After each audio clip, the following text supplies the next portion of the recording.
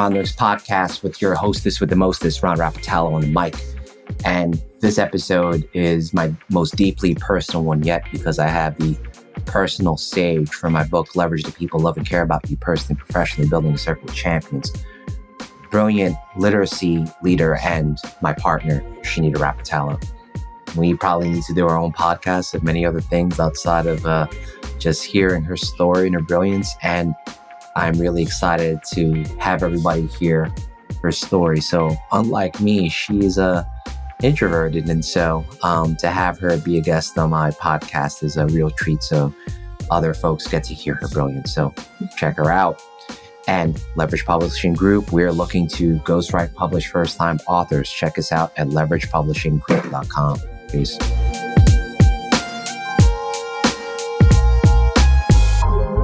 Rondering's podcast universe. I have to say, this is the episode that hits home because my partner, my soul, my beautiful wife, the brilliant national literacy expert, mother of all things in our family, rock of our household, friend, brilliant leader, Shanita Rapatalo on the mic. What's up, Shanita? Woo! It's so weird to call you Shanita. I cannot obviously call you our nicknames that we share as husband and wife because that would be really weird.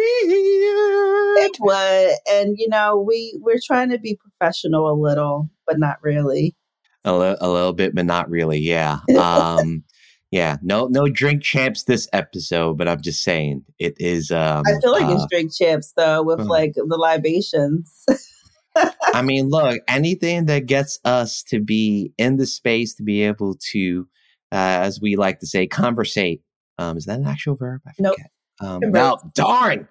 You know what? It is. If we say it's a word, it's part of dialect. It's part of the way we speak. Yeah. So yeah, it is a word. Yeah, I had to fight hard for that 600 of my SAT verbal. That did not come naturally to me.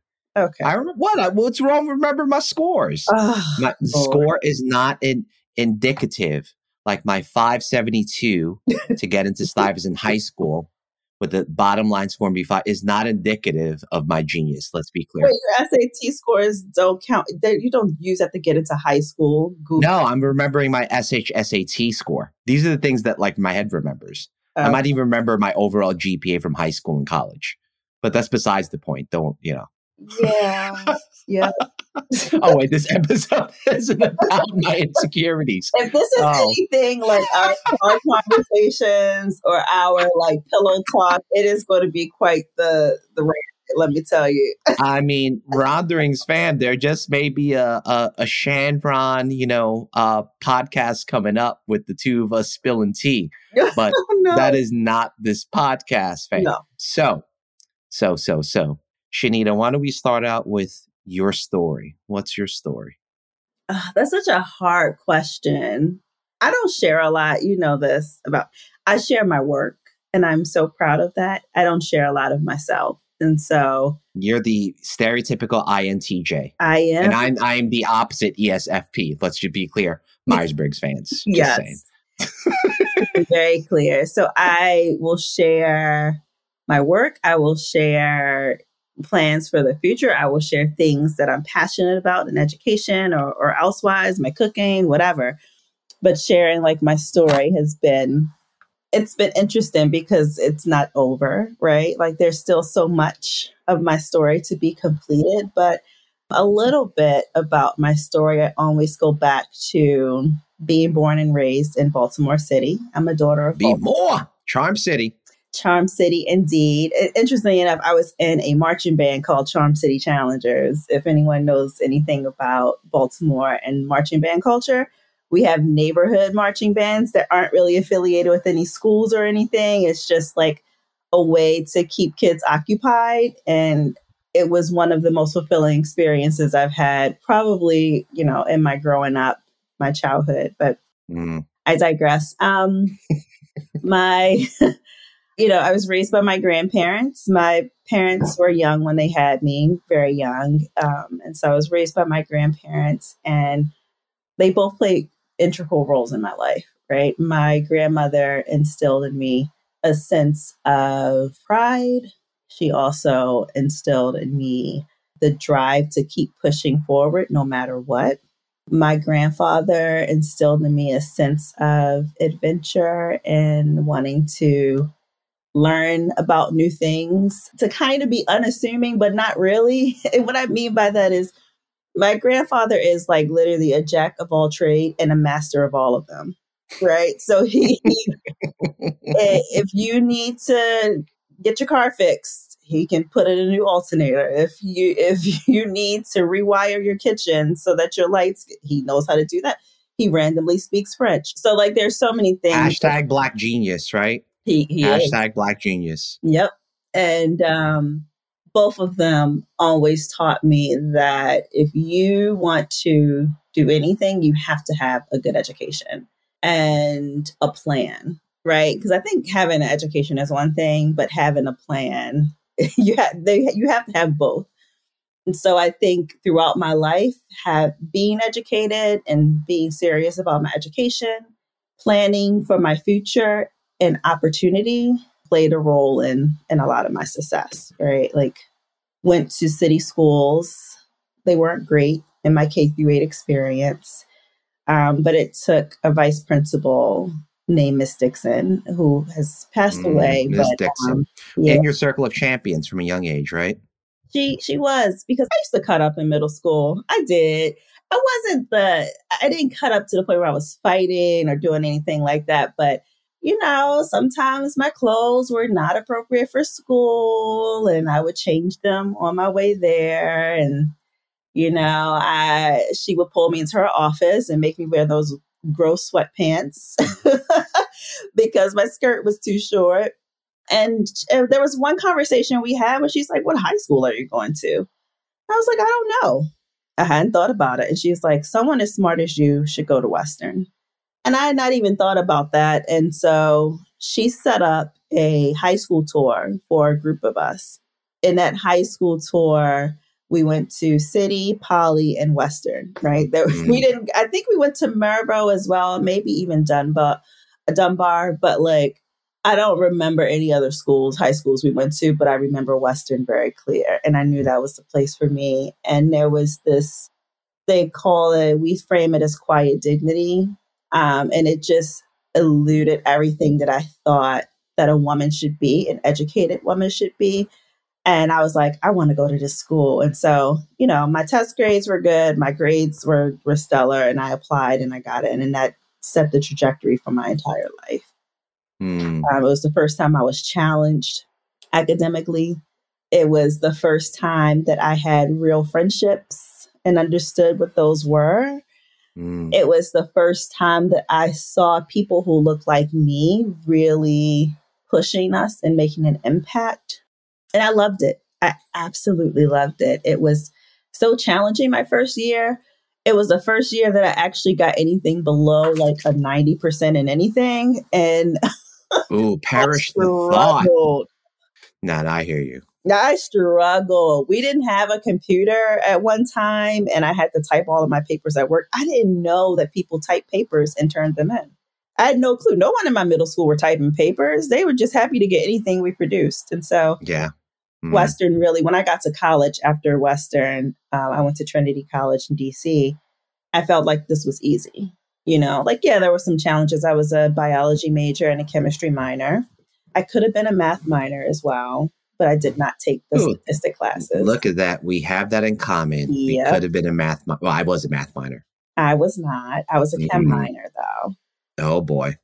But I felt like the mindset you need to be able to do the work and be diligent in the work, I got that from Western. So it made my college academics a lot easier than I saw with some other folks. So very thankful for that experience. Like I said, I was a science major. I hadn't thought about what I wanted to do with my life after college. The initial response was be a doctor. My MCAT scores sucked.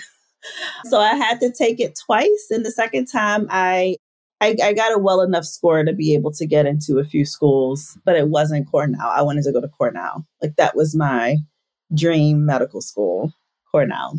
I did not get into Cornell and I was heartbroken. And Cornell's lost. It is their loss. So I said to myself, I used to tutor like every dork on campus, right? I tutored calculus, Spanish, and all the science classes. So I was a science major. And there was this like poster or something or pamphlets that were for Teach for America. And I was like, I don't know what this is. And so I was like, maybe I should apply. Like, I'll teach for a couple of years just to take some time off from applying to medical school. And then, during the summer, I can take some postdoc classes to like keep myself fresh with what's going on in science. I applied for Teach for America. I only put one down for my choice, which is unheard of. I mean, usually they tell luck of the draw. Yeah, they tell you to pick three. I literally put DC because I already had an apartment. I did not want to leave that. I didn't want to be far away from my family. And so I was like, if I get it, I get it. I interviewed and I did well enough to be accepted into their program. And so I didn't realize how much I would love teaching. And I didn't understand what an impact I had being a young Black woman in a classroom. I had no idea of what impact that would have on my students, on the community around me. I was just doing as I was guided to do, which was like a gut choice, right? This wasn't something that was like, oh, like I want to be a teacher. It was just like, you know what? Yeah, I'll do this to fill in some time. But I love teaching. I remember my first day, I taught second grade, my first day looking at 19 7-year-olds. And I was like, what I do will have an impact on them for the rest of their lives. So I need to choose wisely. I was 20 years old. Wow. And I had a lot to learn. A lot. Yeah. Like I remember when we first went to class and I put on my board on my post on the wall, I put Shanita McKay. And I said, yeah, the kids can call me Shanita. And I remember my principal, his name was Anthony Jackson. He said, no, they will call you Miss McKay because that's the proper thing to do. And I was just so clueless into what professionalism was even, right? Like I had never worked with children. I literally just popped out of a lab. I did 4 weeks of institute where we taught summer school, but we taught it in teams. So like it was very much small group all the time. I didn't have my own class. So I was ill prepared, but you know what? Like I learned so much. I had an amazing mentor, Keisha Dunstan, who was a new teacher herself, but just extremely bright, just a phenomenal person. And I learned so much from her. And one of my other co-teachers, Dion Brown, who is still in education, recently got her doctorate from NYU. And so like this was word to NYU and Dr. Dion Brown. Yes, this was a good feel. And it groomed me to be a really good teacher.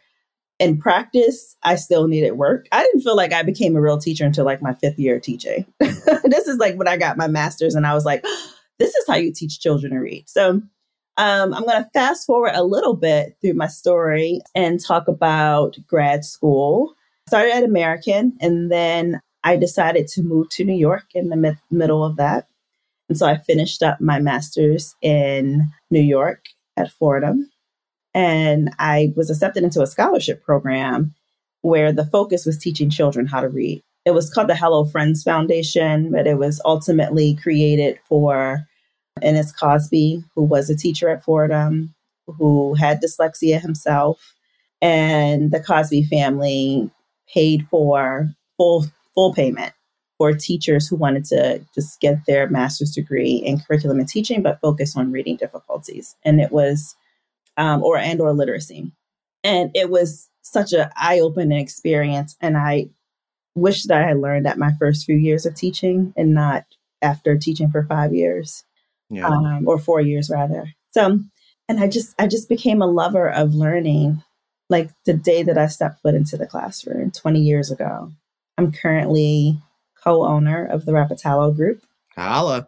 We have lots of different venues and avenues where we reach people, but it's ultimately about helping educators and people be their best selves. My focus is on creating literacy systems and structures, professional development experiences that will move academic results. And it's been a joy for the past 4 years, been working it out. So Yeah. I think I can, that's, I guess it's a little of my story. It's not like an unknown story, but that's a little bit about me. Yeah. Somewhere along the line, I met a boy and got married and had 2 kids. Oh, you met your Philippine prince, just like in Cinderella. Oh, no. You met. That's not the story. Yeah, I met a Philippine prince who sent me an email asking me for money. Wow. He said- Wow. Sending you an email and message on Match.com several times. There it goes. There it goes. Yes. That was quite the experience. Oh, look, our cat wants to get in. Well, let me work backwards from the last thing you said, Shanita. I know that when you and I had talked, going into solopreneurship, entrepreneurship wasn't where you thought you would end up. And talk to the audience, because as you and I have talked about, there's not a lot of Black female entrepreneurs that you and I know about. Like, I think the circle that we know about tend to be friends and family of our teacher American other ed circles, right? So talk to me about that journey into entrepreneurship and what you've learned thus far and some of the kind of, lessons learned, struggles you've had. Yeah. Coming into entrepreneurship wasn't by choice. It was, I did not have a great experience at a nonprofit I was working at, and I was broken. And when I say broken, I mean, my confidence was shattered. Emotionally, I was in shambles, and I had never experienced a place where there's subtle racism, right? That I think we all experience to some degree. And I let those things roll off my back because that's more about them than it is. It has nothing to do with me, actually. It's all about those people with those perceptions. But I never experienced it directly and in my face. And it broke me, to be honest. And so I needed some time off. And around that time as well, I realized that we were pregnant with our second child. And so I had to make a choice whether I go into another workplace broken, right? It's kind of like when you go into a relationship and you haven't fully healed, right? Do I want to do that? Do I want to go into another workspace with these unresolved issues, with this brokenness, and while I'm pregnant? Or do I want to take some time and heal, figure out my next move? And to be honest, going back into the workplace after having a baby was one of the hardest things I had to do. And so the idea of not having to do that after my pregnancy was probably just an incentive enough. But I also know that I needed to heal, and I had to heal through therapy. I had to heal through self-talk, positive self-talk.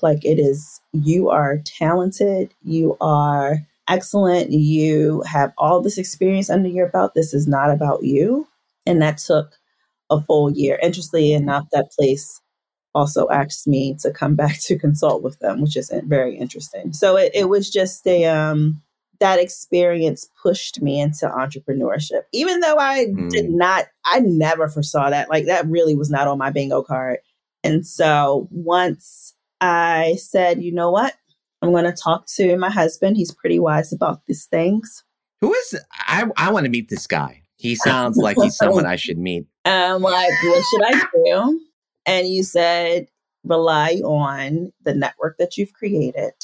I have a network that I have created. We are one. So that's your network as well. And then we'll see what goes from there. And honestly, it was the best choice that I made because not knowing what 2020 was going to bring, right? Literally. I started, it was 2020 was probably one of the hardest years that I've had to face. It was having my daughter, and then 5 days later losing my dad, and then having to bury him in the midst of a pandemic. That was rough. And it's interesting because that year I worked really hard at getting partnerships and making connections and networking and just reaching out to folks. And it's so interesting, like the work that I got not only was enough to like sustain the type of life we wanted to live, but it was actually like beneficial in terms of what income I brought in. Like, oh, I can actually make money doing this. I can actually make money for my brain work. Who knew, right? I can actually get paid my worth. And so, and it's with any business, it is clunky. It is us rather, still trying to figure out, even us figuring out how we're merging this thing, right? Because my areas of expertise are different from your areas of expertise, but we both own this. And so like it is, I feel, like I said, while entrepreneurship wasn't something that I had envisioned for myself at all, ever, it was something I was kind of forced into. I'm glad I was forced here. And, sometimes, tell God your plan and he'll laugh. Because that, like I said, it wasn't on my bingo card. I had no clue that this was where I would be. And it feels good to be in this space, to say like, yes, I'm a business owner. I've been a business owner for the past 4 years. I have made my own income. I've worked with partners. And I think the biggest key from this is I only take work that I believe in. That is mind blowing. Because I know when I worked at other places, I could not get with the practices that they were doing, but I needed that check. So it was like, listen, I'm going to let y'all do what y'all do. I'm going to close my door and teach my kids how I know the right way to do, right? Like, even if I didn't believe like what the everyone else stood for, I knew what I stood for. And that is, I had to push against the grain. That is hard. Yeah. But in this space, this point in my life, it's taking things that I believe in. And I feel so good. Yeah. Yeah. I just thought about this, Shanita, that in both of our... It was weird you calling me Shanita. I know. It's like this. Well, this is a formal interview. I can't call it. It'd be weird. People like, are they recording a private conversation on this podcast? Facts. It's facts. Hashtag facts. But thought about how our entrepreneurial journeys have been healing for both of us. And I would say for a lot of people that I know who look like us, the pathway to entrepreneurship has oftentimes come from, for lack of a better term, F you, whoever that is, whatever org that is, or F you to the circumstances. I'm going to go do my own thing. And how much we learn through that.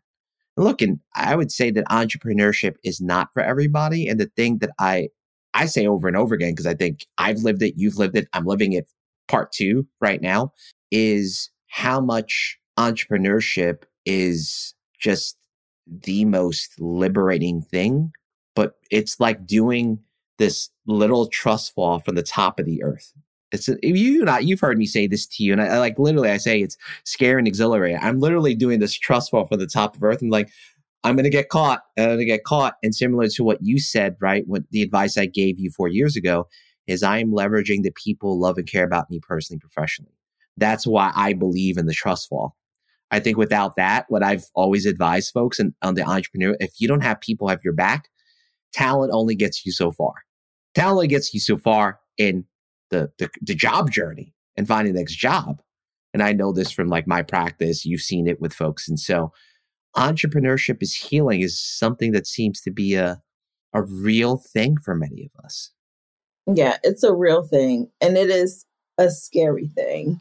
Yeah. Because you're constantly like trying to get partners. Like you're constantly working. Like you're thinking you have one partnership and you're thinking like, okay, so for next year, I need to be able to gather this amount of clients to make this amount of money. And, right now the Rapatalo group is in a restructuring mode, right? Like we are restructuring as we are expanding. And I think that part of this entrepreneurial work, it is not for the faint of heart at all, but it is exhilarating. In a sense, like there are things we get to do as parents, even to our kids, that I would never been able to do if I would have stayed in a 9-to-5, right? Like, oh, you want to go to work with your kid day at school? Great. We get to drop our kids off and pick them up every day, right? We get to go on field trips if we need it. It's just, we're present for them, and we get to take a spa afternoon. Yes, shout out to Soja. We get to we get to say or like, you know what? We're going to go play tennis for a couple of hours during the day, right? Yeah, absolutely. Get to Right? go to the gym more. I mean, more often than I definitely have done in the past, right? Mm-hmm. So it is, you get control over your life, but it is a hustle. It's a grind. Yeah. So what I want to do, Shanita, is call out an entrepreneur from our lives. This is going to sound like, one of those episodes like, let's go back in the rewind machine. Your grandmother. Your grandmother was an entrepreneur. Mm-hmm. Had her own daycare facility inside her home for, what was it, 30 years? 30 years or maybe 35. 30. Yeah. Talk to me about grandma. A grandma who also was like me, does not like her business out in the street, just FYI. So a little bit. Very careful. We might need to relook at what we say here. Like, I'm going to be very careful about what I say about my Grammy because she does not play those games. Okay? No, grandma don't play. I don't need grandma not making my sweet potato pie for the holidays. I've been recording an episode where you said that she's like, Ron, oh yeah, they ran out of sweet potato in Baltimore. I'm like, oh man, sorry. There's a sweet potato shortage. Oh no! Fun fact: Ron Rapatalo gets his own personal baked sweet potato pie from my grandmother every single Thanksgiving or Christmas, whichever holiday. I'm her favorite, freaking son-in-law. Come on now, let's and you're just not be even real. a son-in-law; you would be a grandson. But okay. Parting language here. In any case, my grandma, she moved to Maryland when she was 16 or 17 years old to help her dad run a tailoring business. My great-grandfather was an Army vet. He graduated from University of Alabama. And he shout out to Alabama. Yeah, right. Like, talk about legacy. Mm-hmm. He opened his own tailoring business in Baltimore where he owned and worked and operated it for many years. And my grandma came up here to run the shop with him, be with him. And 2 years later, he passed. So she only got to spend 2 years with him when she moved up here. And so during that time period, she went to beauty school to be a beautician. And she did that for a while. And then she was married to my grandpa and she became a mom of 5. It's interesting too, because she could have easily just settled into being a housewife and been okay with that. My grandpa was always going to provide. But she decided that she wanted to run her own business. And so she opened up her daycare, Juanita's Daycare. And I swear, I think every kid on that block, if you lived in Emerson Village, there is an 85 to 90% chance that my grandma took care of you in some kind of way. Even if it was when we would have cookouts, giving food to kids that come up. Because we would have cookouts in the backyard. And, neighborhood folks, they smell that grill. They're like, oh, hey, neighbor. The smell of grilled food across the world is like bringing Homer Simpson to come and crash your barbecue. Come on now. I mean, and then, I think that's Q's boy. Come on up here and get some food. And she would never say no to giving people food. My Uncle Clyde used to call her B Gaddy, who B Gaddy, God rest her soul, was one of the pioneers in Baltimore that fed people, right? Took care of the homeless. Word. Okay. Made sure that people were fed, had just a wealth of things and programs within the community. B Gaddy was a true gem in Baltimore City. And my uncle used to call her, B Gaddy because she would do that. She would, if you were hungry, you were going to get fed. Oh, I heard the Baltimore accent come out. You said hungry, like Han. Yeah, well, listen, you talking about Grant? See, the Baltimorean is coming out this whole entire episode. I don't want to just equate that to us being, quasi drink champs right now. Quasi drink champs. But it's interesting too because the kids that come, they just didn't get fed. They got fed physically because she always cooked. She cooked them 3 meals a day and good food, not I don't know what bad food would be because it didn't come from my grandma's house. I couldn't even. Grandma can cook. Shout out to that potato salad she Just makes still to everything this she makes. day. It's the love that she puts in it. That's what it is. Like, it's the love. Love and And it's food. also, she uses fresh produce. You I know, mean, she grew up growing her own fruits and vegetables and things. So it's like, for her to not have fresh fruits and vegetables, she's like, I don't know what this life is. So like, you know, Yep. getting fresh produce and things like that. And it wasn't just that they were fed, like physically fed. They were fed emotionally, right? Like she gave those babies love and attention. If they came to the house not clean, she would make sure they had a bath and a pair of clean clothes. When they left, she would go, and I would go to the thrift store with her. So we would go to the thrift store probably like once or twice a month. Okay. And we would buy like toys and just baby clothes and kids clothes. And I'm like, Grandma, why are you buying like kids clothes? I can see why she's buying the toys because kids need things to play. But I'm like, why are you buying clothes? And she's like, well, some kids that come to me don't have. They don't have the clothes. They don't have extra underwear or things like that. So I'm gonna get those for them. And so we would go to the thrift store and we would pick up things because it was what we could afford. But she knew that there were people that couldn't even afford that. And so she's like, nope, like you're not going to come to my house and leave my house like you came. You're going to leave better. And, you know, they also were taken care of academically, right? Like my grandma was a teacher. She like taught us all those nursery songs and things that I remember are from my grandma's house and from watching Sesame Street, right? Like she taught Shout out to Sesame Street. My goodness. Yeah, she taught them songs. She read books to them. All the kids knew their colors and their letters and their numbers. So it wasn't just a space where you brought your kids and she just watched them and gave them lunch. Like they came and they were fed emotionally, academically, physically, spiritually. They were fed. And that's the legacy that I grew up watching. That's my grandma. So in talking about grandma, and you mentioned that she was a teacher, what did you observe from grandma those years you saw her running her daycare center that influenced the way you started teaching and what you do today, especially around, brag about you for a second, being a national literacy expert, being an incredible facilitator, you know, coach, professional developer, fill in the blank. You help schools and educators and leaders run their schools better, especially with a deep, deep focus on equity and ensuring that all kids can do amazing things.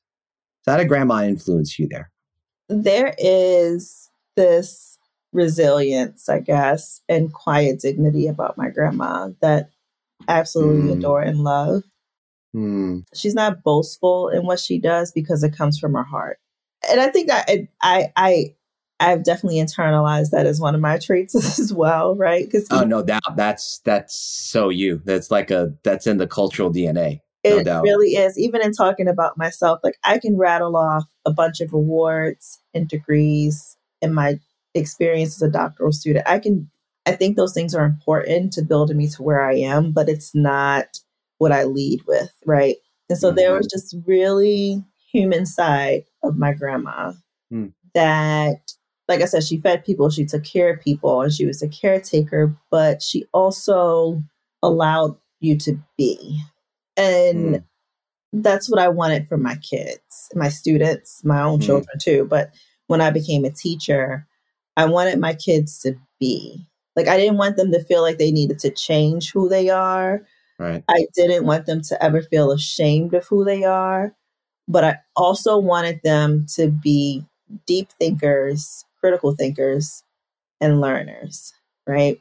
Like you can't opt out. Like we're going to learn. You're going to get these standards whether you want it or not. We're going to learn in this class. But you also get to be yourself. You get to be who you are. You get to come as you are. And I'm not going to judge you for that. And I saw her do that with her kids, right? Her daycare kids. Is no matter how you showed up at that door, how you were going to leave was going to be better than how you showed up. And so no matter how my kids, no matter how my students showed up at my door, they were going to leave 10 times better than where they were, right? Better being maybe they're in a better mood.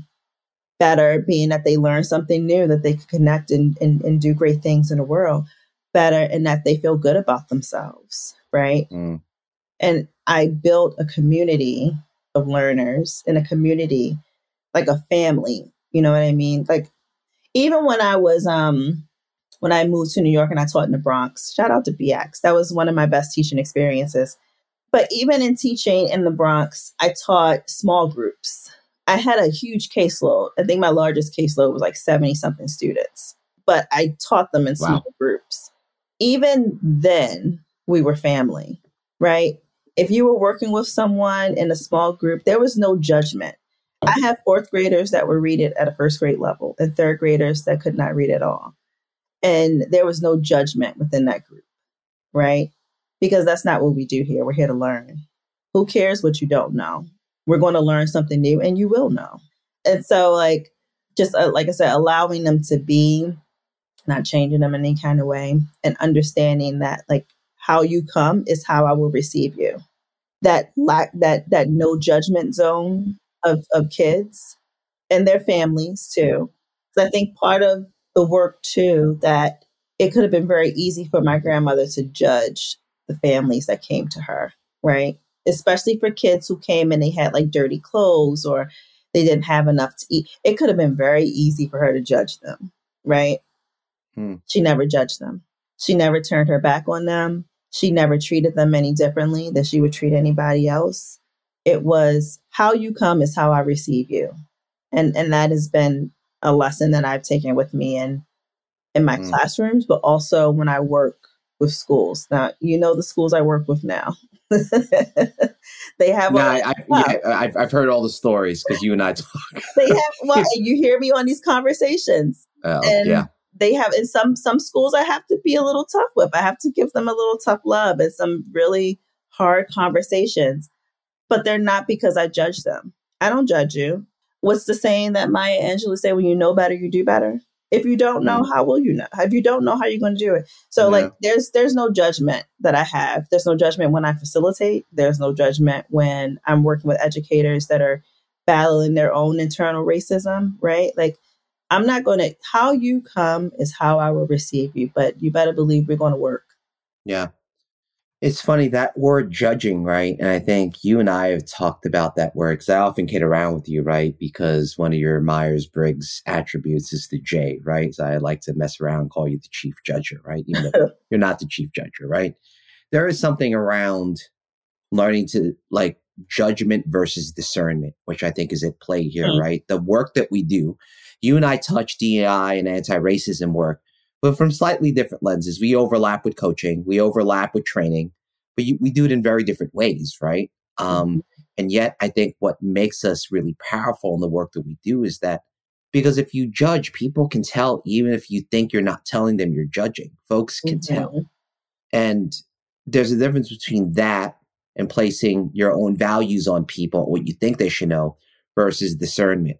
That ability to say, hey, you know what? I'm going to put the mirror in front of you. I see there are things you need to, that they're happening. And I want to see if you're seeing that. And if you do, where do you want to go? And how do I get you there? And how do I help you get yourself there ultimately? Because it's not about me or you getting them there per se. You know, it could feel that way. So I'm curious, like this idea of how do you balance, well, how do you support people to do this work without judging them? Like, what does that look like? Because obviously no one's going to go through the way you lived your life and have grandma and other Miss Dixon, right? And other people have supported you. So you learned in real time that you need to not judge. You need to discern. You need to like meet people where they are. Or as you said really powerfully, how you come is how I will receive you. But how do you do that in practice? Because I think a lot of folks would be like, oh, we're like, yo, Shanita and Ron talk a good game. They're judging all the time. Yeah, They no. lying. So I'm trying to think of as an example that I don't want to give an example. I'm not trying to put nobody out there, but I think part of the work in that, the work in not judging and having that discernment is walking in folks' shoes, right? Understanding where they are. And a lot of that too is both of us you can understand is we're both empaths, right? Oh, no, that like what didn't you So cry the last thing that we watched? Oh, I was like, you babe, like do cry. I tend to oh, oh my I tend to not cry or like over things like that. I have to be really in a it space to is cry. could be But emotional. I don't I mean, care. It's when you're a emotional. Cancer, it's okay. I get it. I'm a Libra. I'm always in my head about things, and so in any True case, that. I think that part of that work is seeing people from like getting to know people and seeing them for who they are. It is very easy to cast your judgment on others, especially when they're doing something that can be harmful to kids or that you just wouldn't do yourself.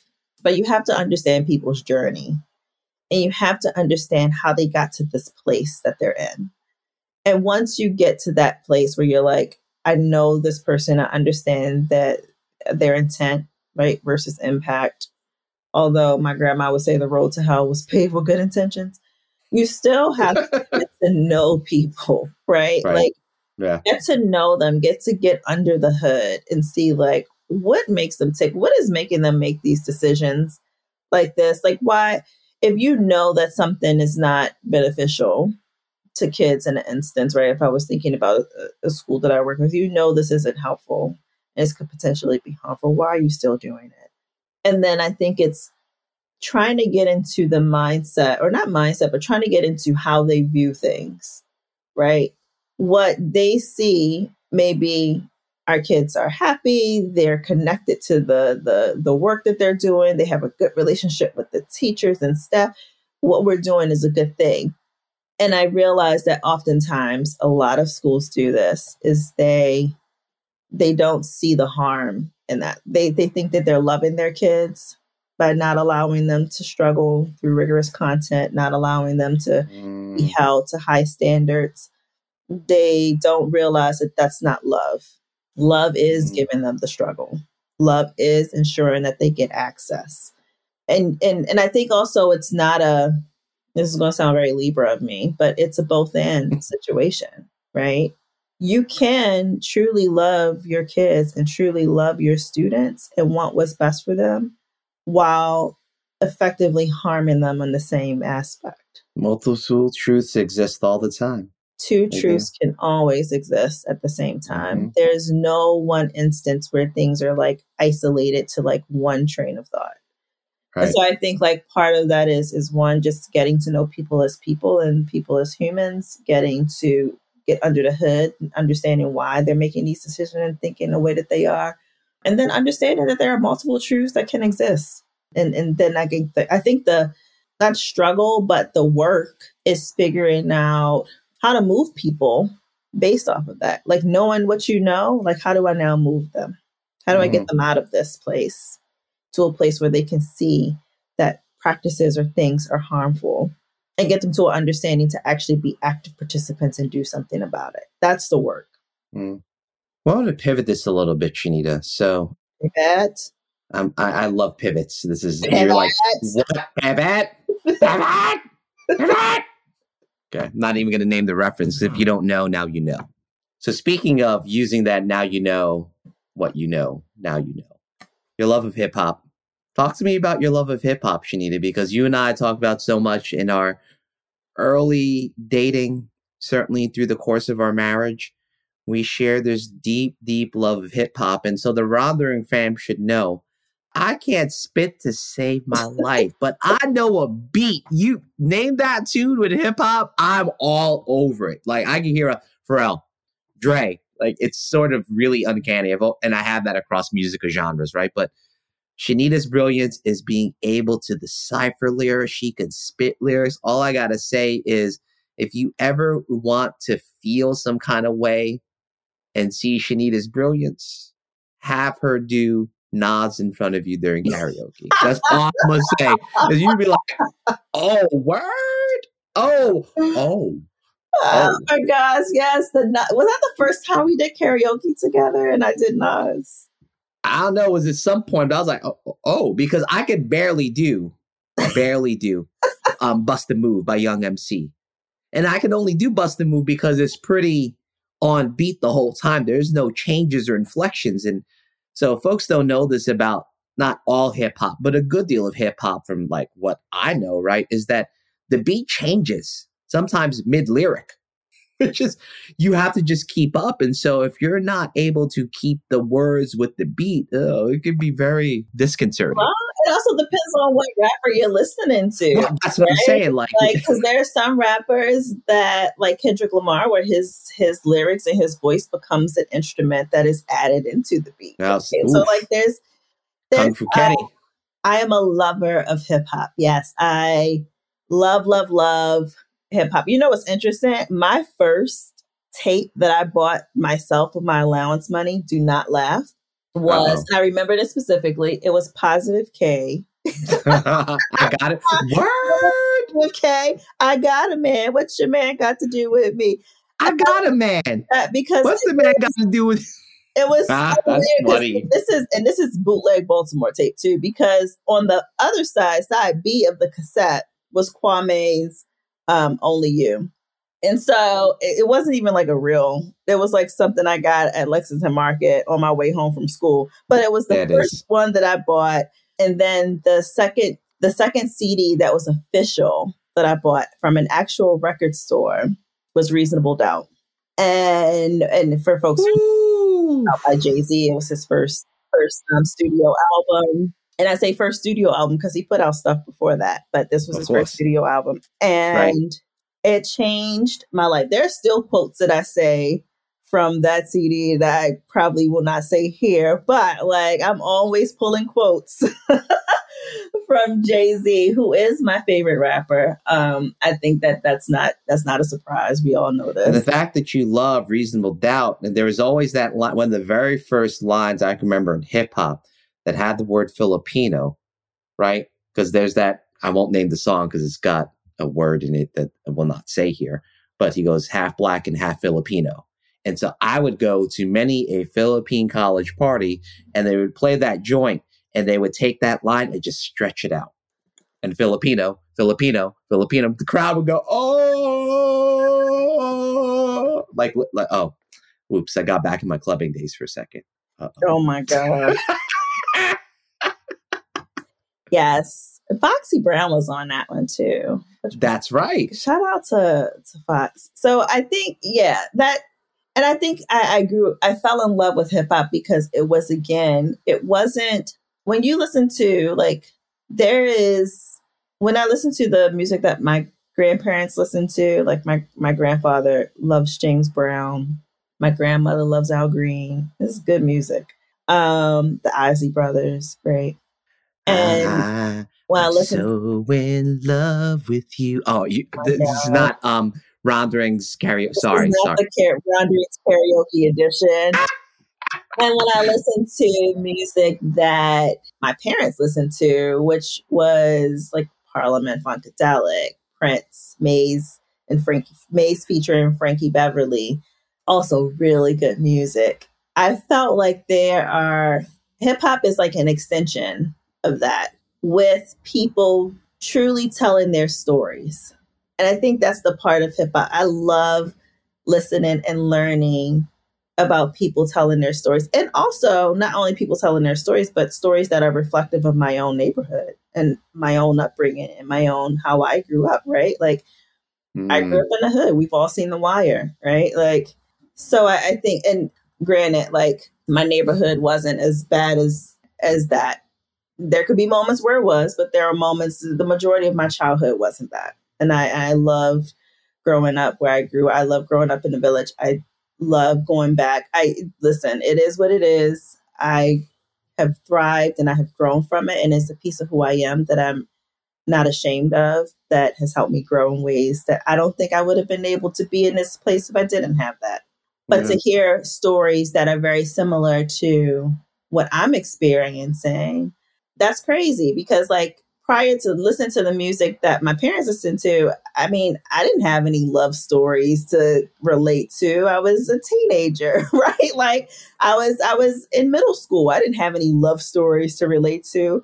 or like these love ballads that they're singing, like you sung Let's Stay Together, right? I don't know that context. I can groove to the beat, but that's not my music. I can't feel that. And so what I did Yeah. feel was hip hop. What I did feel was the stories. What I did feel was us feeling like, you know what? Like, dang, I like not only the stories that are told, but the way that they're told, which was just fly. It was just dope. Like just listening to, I always say like, I can always pick out like my favorite intros to songs, right? Like what is the thing that like grabs your attention about a hip hop song? And I think one of my favorites is not Jay-Z, but one of my favorites is Biggie's Hypnotize. My favorite song, but it's my favorite intro. Shan Rap, come on, go ahead. Go ahead, Shan Rap.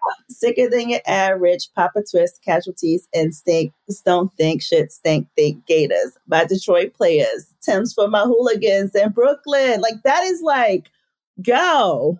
You can't even, you putting this on a record? What?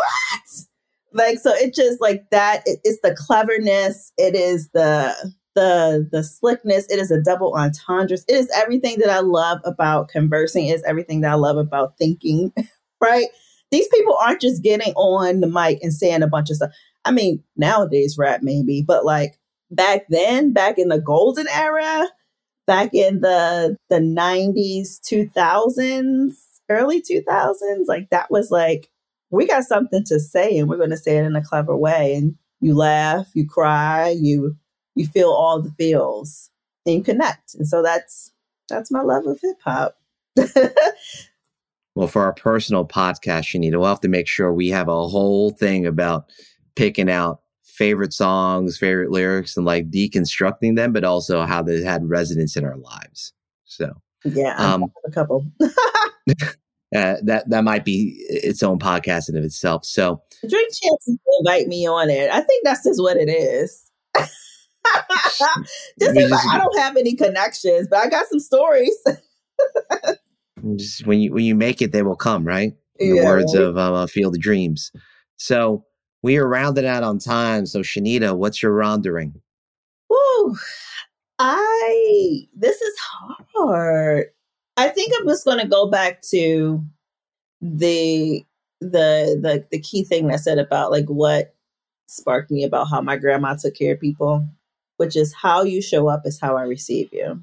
And I think we should lead our lives in that way, where we are leading with discernment, not judgment, and allowing people to be with the understanding that there's a goal that you have set for them that you can get them to, like their greatness, right? So I guess like my Ronderin in a sense is acceptance of all things and all people. Certainly need that with everything going on in our world, both locally, state, nationally, globally. So, Shanita, I want to give you one last chance to share what you'd like to promote. What would you like to promote? Social media handles, things, whatever's, websites, things you're doing. Well, definitely I'm going to promote the Rapatalo group. I think like that is clear. The Rapatalo group does consulting work with schools and school districts. On my end, I'm focusing on literacy structures and support systems, professional development. Anytime that you need a facilitator of those things, I am also available. If you need career coaching and or coaching to think about your next moves and how you present yourself to gain a job, the Rapatalo group has a great coach named Ronald Rapatalo. I need to go find that dude because like I need to get put on. Dope. Word. Yeah. And Ron Rapatalo is dope. And I'm sure if you've never heard of him, there's someone that knows him. There's always 6 degrees to Ron Rapatalo. I heard it's 1 degree, though. I heard that he changed the game. It's 1 degree of Ron Rapatalo. Is that true? Probably.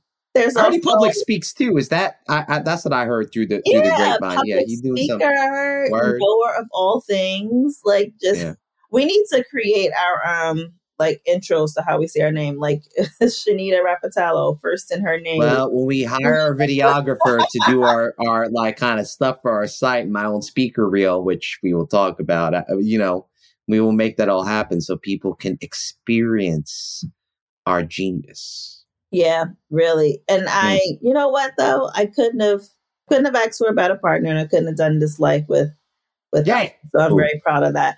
There's also the Leverage Publishing Group that I want to shout out as well. So authors who specifically are not sure how they want to publish their work, but they do know that they want to publish their work. And have it ghostwritten by us, because we do that. Yep. Speak your book into existence with us. Speak it into existence. So those are the two things that I am going to promote. And when you reach out, just know that capacity is just filling. And so you want to be able to get in the number. Get in the number, but know that you will be cared for greatly. Yeah. Yeah. Well, Shanita, it's a real treat having you on the podcast.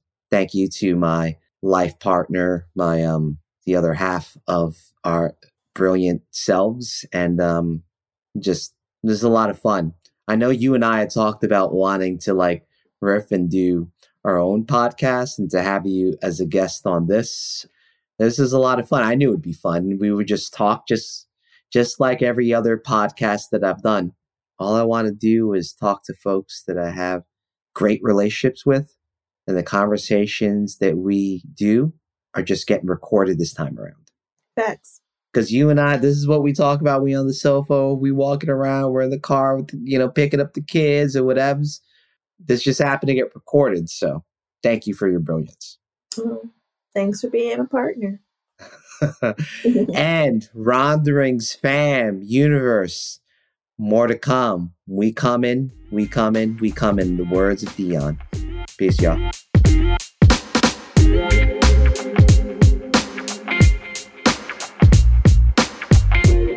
No story about Shanita Rapatalo is complete or without its depth without her talking about her grandmother. And so when she shared her roundering to go back to grandma and to share how grandma took in everyone at her longtime gay care center that ran out of her home for 30 years, it made sense why Shanita has been on the equity journey she's been at, because Shanita, whether it's been as a classroom teacher, yoga teacher, or as someone who does professional development and coaching and training for school leaders and, central office and district leaders throughout the country, it totally makes sense that Shanita fell into receiving people as they come. What better way to talk about equity than something that hits the emotions? So Ronderings fam, we got more coming. Keep coming. Peace.